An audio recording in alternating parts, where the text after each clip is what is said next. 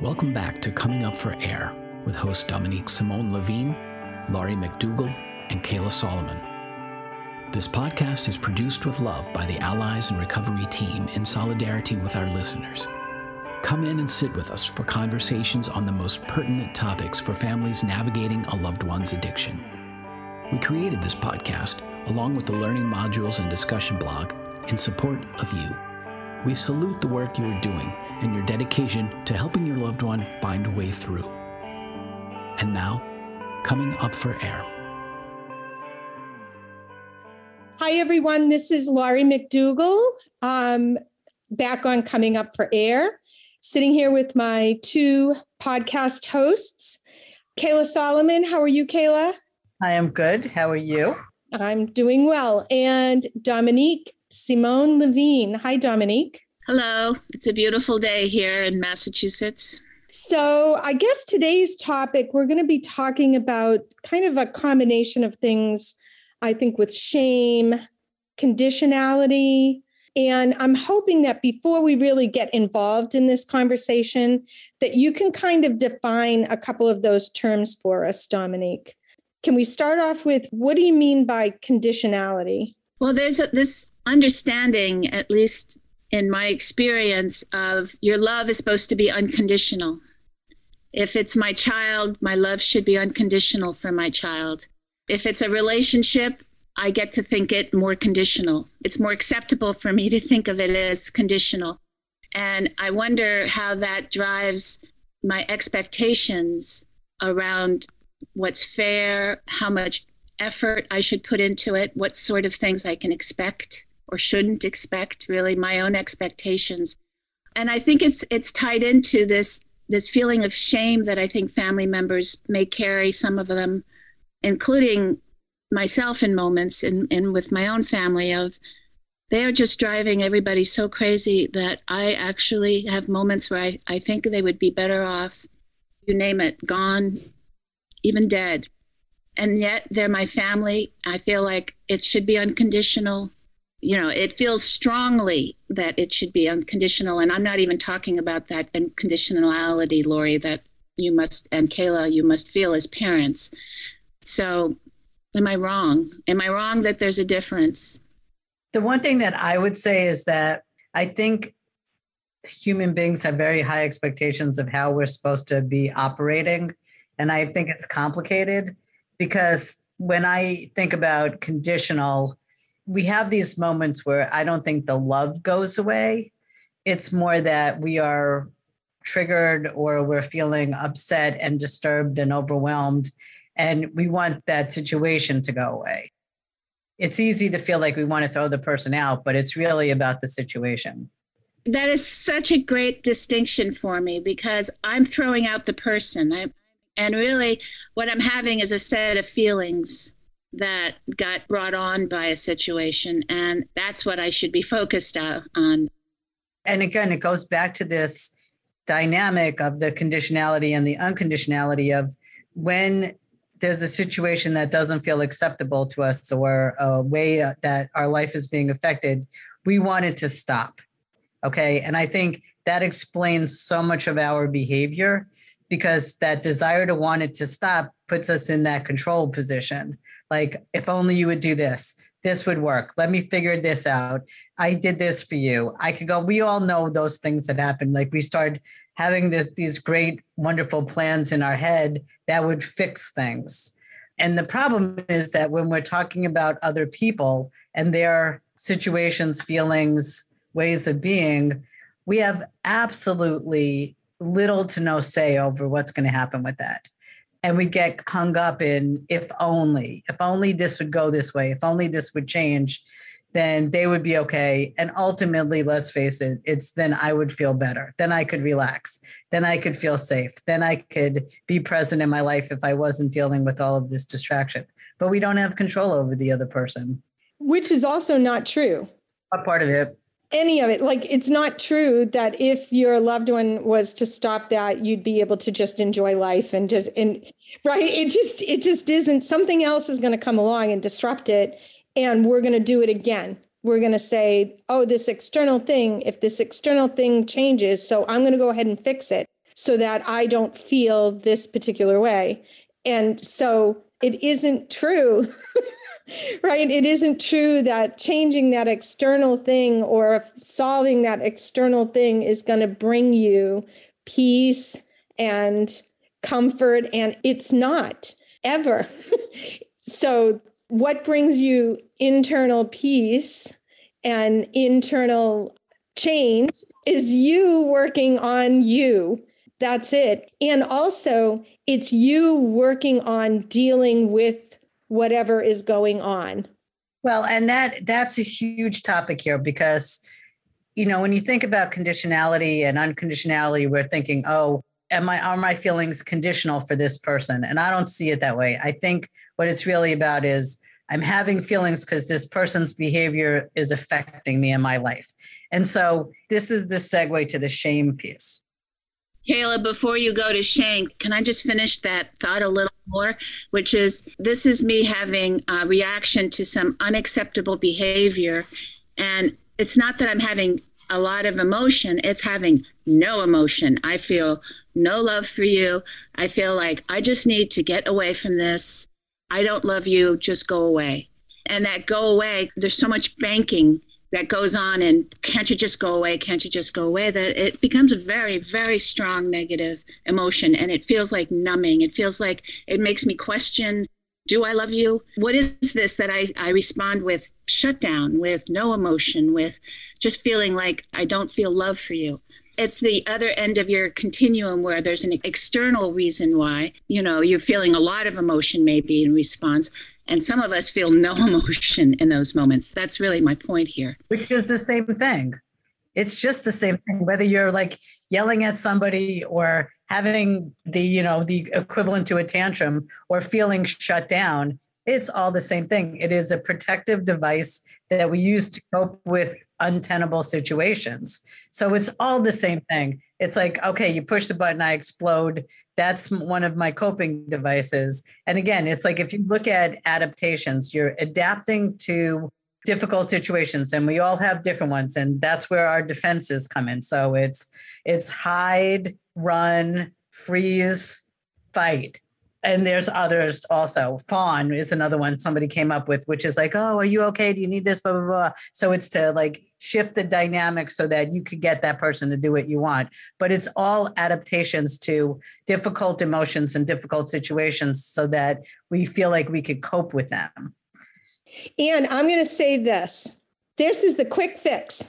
We all want the quick fix for difficult feelings, whether it's extreme feelings where we're going to explode or whether it's a way to avoid that, because that's what I hear when you talk about shutting down and not feeling something. It's a way to avoid difficult feelings. And that's how we often respond to very tense, difficult situations. We will do anything. And my husband and I talk about this all the time, that isn't that just what life is? All life is, everybody's trying to feel better every moment of every day. And if you find some way of shutting down difficult emotions and feelings, why wouldn't you do it?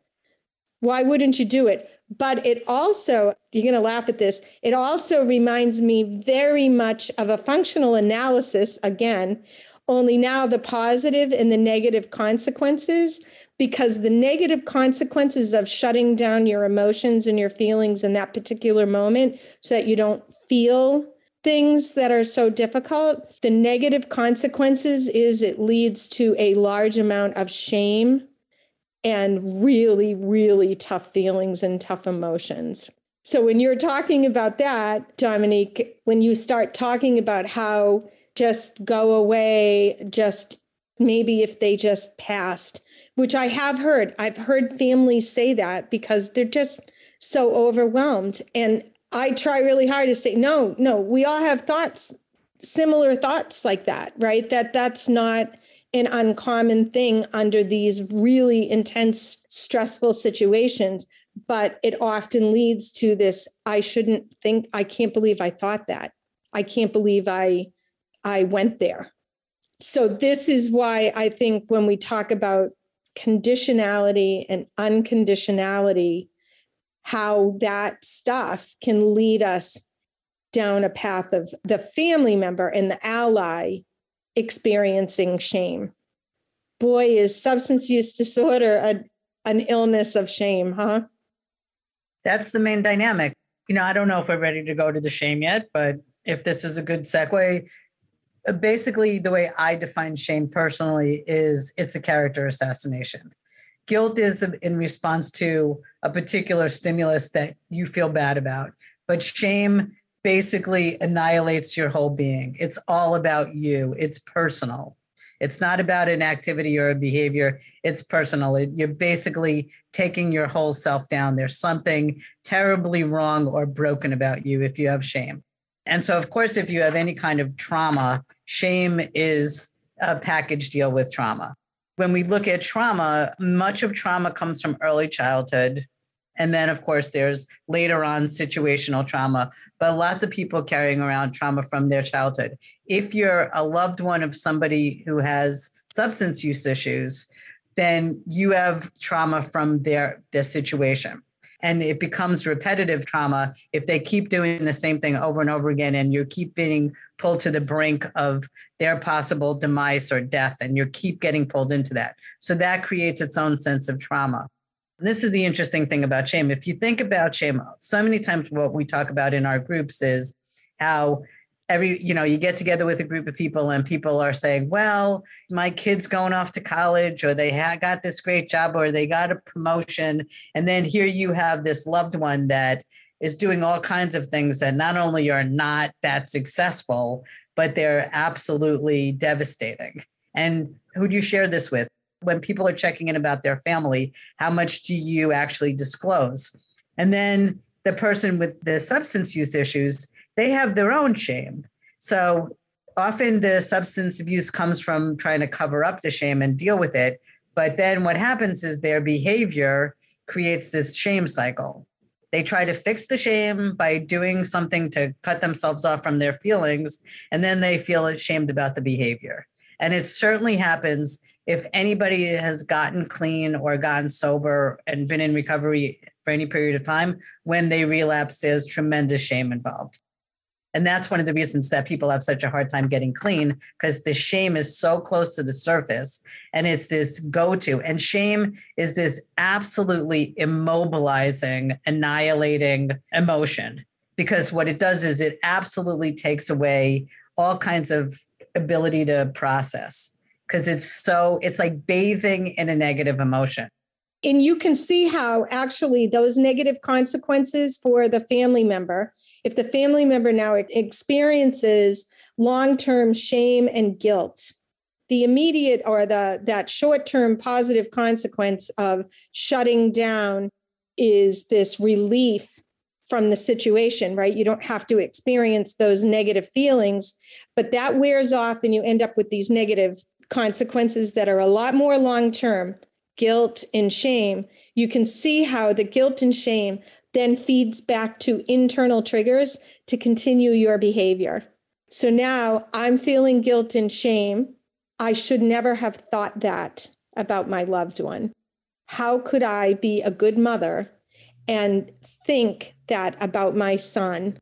It just feeds into the anxiety, the guilt, the shame, so that when it comes up again, I'm going to behave the same way so that I don't have those feelings, right? I'm going to shut them down because it's easy. It's quick. It's a quick fix.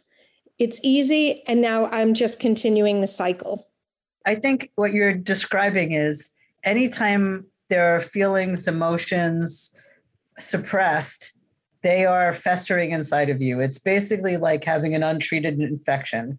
And so believe me, I love cutting off. That's my go-to tool. It's my favorite. For those of us who use this particular tool, we look very functional. Something happens and we plow through like bulldozers.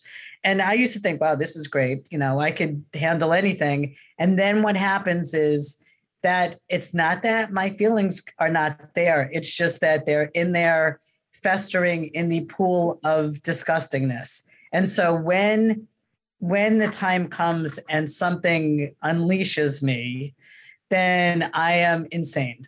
Okay. And everything that comes out of my mouth at this moment sounds like bile. It's negative, it's nasty, it's angry, it's resentful, and it's intense. Which is the opposite end of the spectrum. Yeah, but that's what happens. And so for those people who have the other tools of letting things out frequently, it's actually a good tool, because if you're letting it out, then it's not festering. The work that we're trying to do is that you're not going to just manage and cope and bury it. It's what are positive ways to release it so that it's not festering inside of you and you get to be a more productive version of yourself. But what happens is you need to have awareness of these issues of, where is your shame? What's the conditionality look like to you?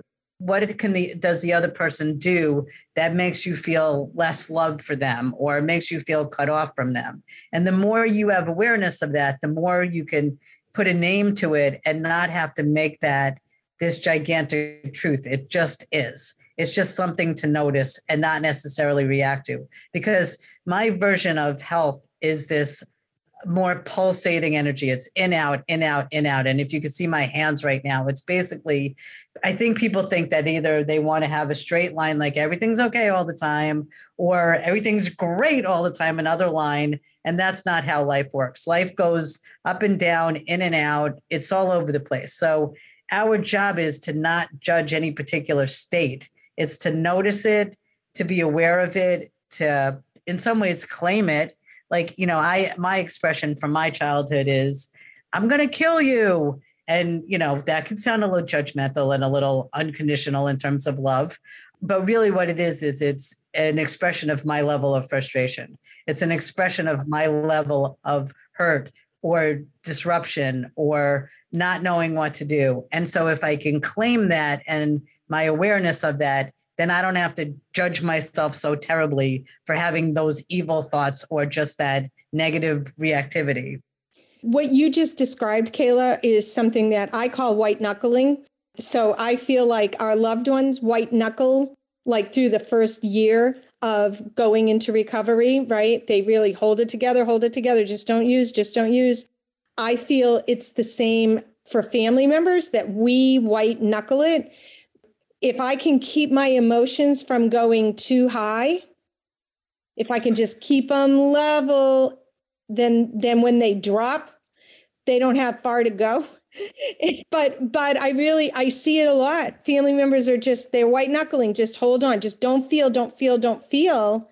And actually, it's so important to actually feel it. Feel the difficult feelings, feel the positive feelings, and acknowledge it. Start acknowledging and validating, because there's some reason why we're supposed to feel those feelings. There's some reason for it. Because it's life. Yeah.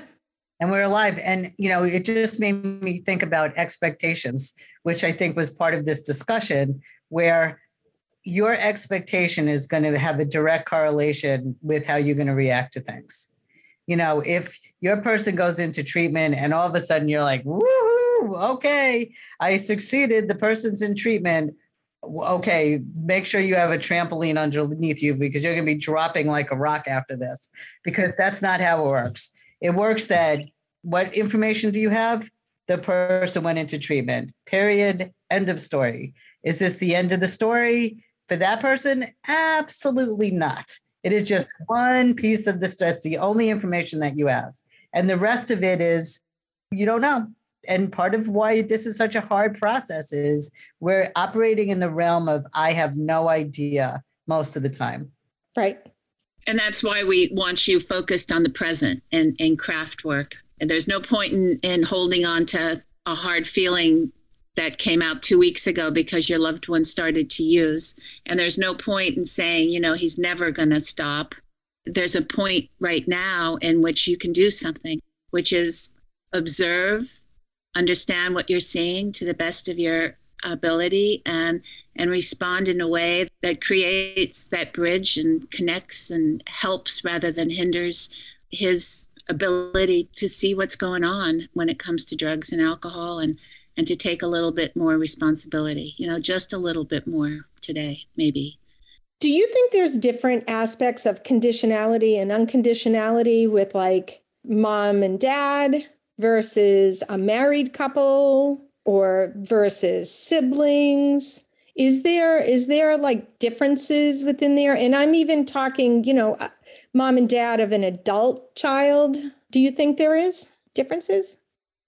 I definitely see differences in which parents of adult children especially have this deep belief that they have to hang on and that anything has to be okay because it's my son.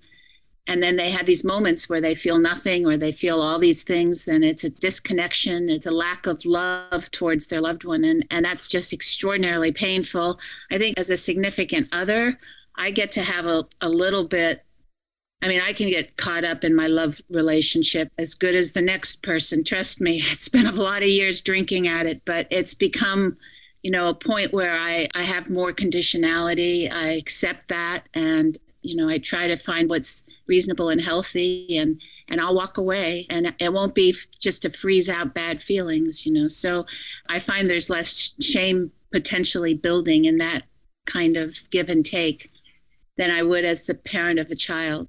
I feel for you. I have other family members and I know how it feels, but I don't quite know what it's like to parent.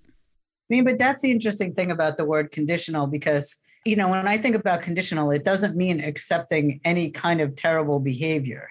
And that's the thing that we need to keep in mind here, because I feel like if somebody's behaving badly, you need to take care of yourself. You need to have limits and boundaries and make sure that you're not getting sucked into their undertow. And I know that this is the hardest part of working this program, whether it's your partner or your child. And if it's your child, it's very hard because you feel like, there's this additional layer of I'm supposed to be responsible for this person, which is interesting when we think about adults, because how real is that? It's like, it's certainly true when you have a minor child, but with an adult child, it's hardwired, but it's also impossible. Like here you're in charge of this other adult that you have could be anywhere and you don't know what they're doing, but you're still in charge of making sure they're okay. I think there's huge social structures in place that make parents believe that they're supposed to love their loved one, their child, even in adulthood, unconditionally. But if you really think about it, isn't the goal of parenting, the goal is to help your loved one learn independent of you. It's not to keep them with you solving all their problems all the time. But really, if you think about society, I just think about all these little things in society where families get blamed all the time for their loved one's behavior, which all leads back to this shame and guilt. And then even when we are talking about adult children, you hear things like, well, I'm your mother and I will always be your mother. And you could be 15, you could be 60. What does that mean? Right?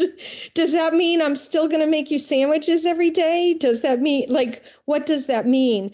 And how difficult it must be for families to really find those lines, find those distinct lines of where conditionality lies.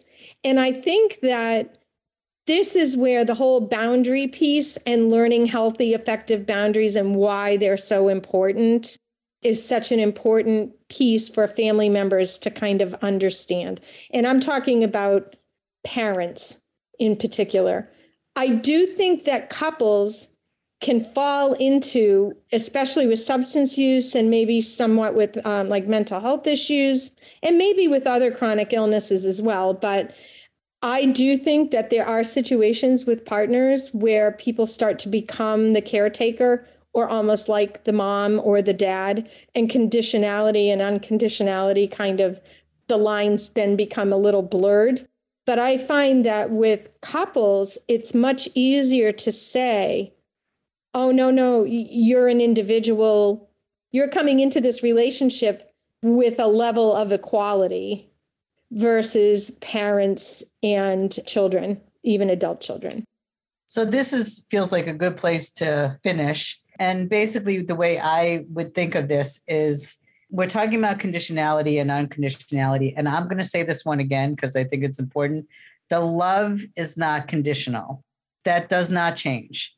But how you react, what expectations you have, and then what is realistic is where the conditions need to be modified. because there needs to be conditions for people's behavior. That's just life. Okay. You don't get to just do whatever you want, no matter how many issues you're juggling with. There are edges that you come to where you must stop what you're doing. So the conditionality goes back to the boundary issue, but the love doesn't change, whether it's a spouse or whatever. Like I guess, if you break up with somebody, you could end your love with them, but there's always something there, even if it's over with that person, there's some kind of feeling. But with your family members, the love doesn't have to change, but you get to have a conditional situation when it comes to behavior, not love. And now I want us to be really clear about that you don't have to not love the person to have conditions. And the conditions just are really what you're working on in terms of setting things up in a functional kind of way for you and the other person. And that's what the conditions are. Thank you for that. And I'd also like to say one other thing, just one other piece. I really, really want family members to know that if you're having these really deep thoughts and ideas of, I wish they would just go away, or I wish that they were dead, or that doesn't mean that you don't love them. All it is a protective mechanism to try and make these difficult feelings kind of go away. I want to throw that out there just to make sure that everybody that's listening understands what we're talking about. So thank you for that summary, Kayla. And I just want to remind our listeners that right now on the Allies in Recovery website, we're offering up a wonderful special. It's a 10-day challenge where you do half of the modules on the e-learning center, and you will qualify for a training, a 5-hour training that's worth about $250. So if you have the chance, go and check it out and see if it's something you think you can accomplish, and join us in one of the trainings. Thanks for listening. We hope this episode of Coming Up for Air spoke to you. If you're listening in today on a podcast platform that isn't the Allies member site, please take a moment to give us a 5-star rating. This helps others find the show more easily. If you have a suggestion for a new topic or a guest for the show, please reach out through the Contact Us form on alliesinrecovery.net. Special thanks to our hosts, our guests, and our production team.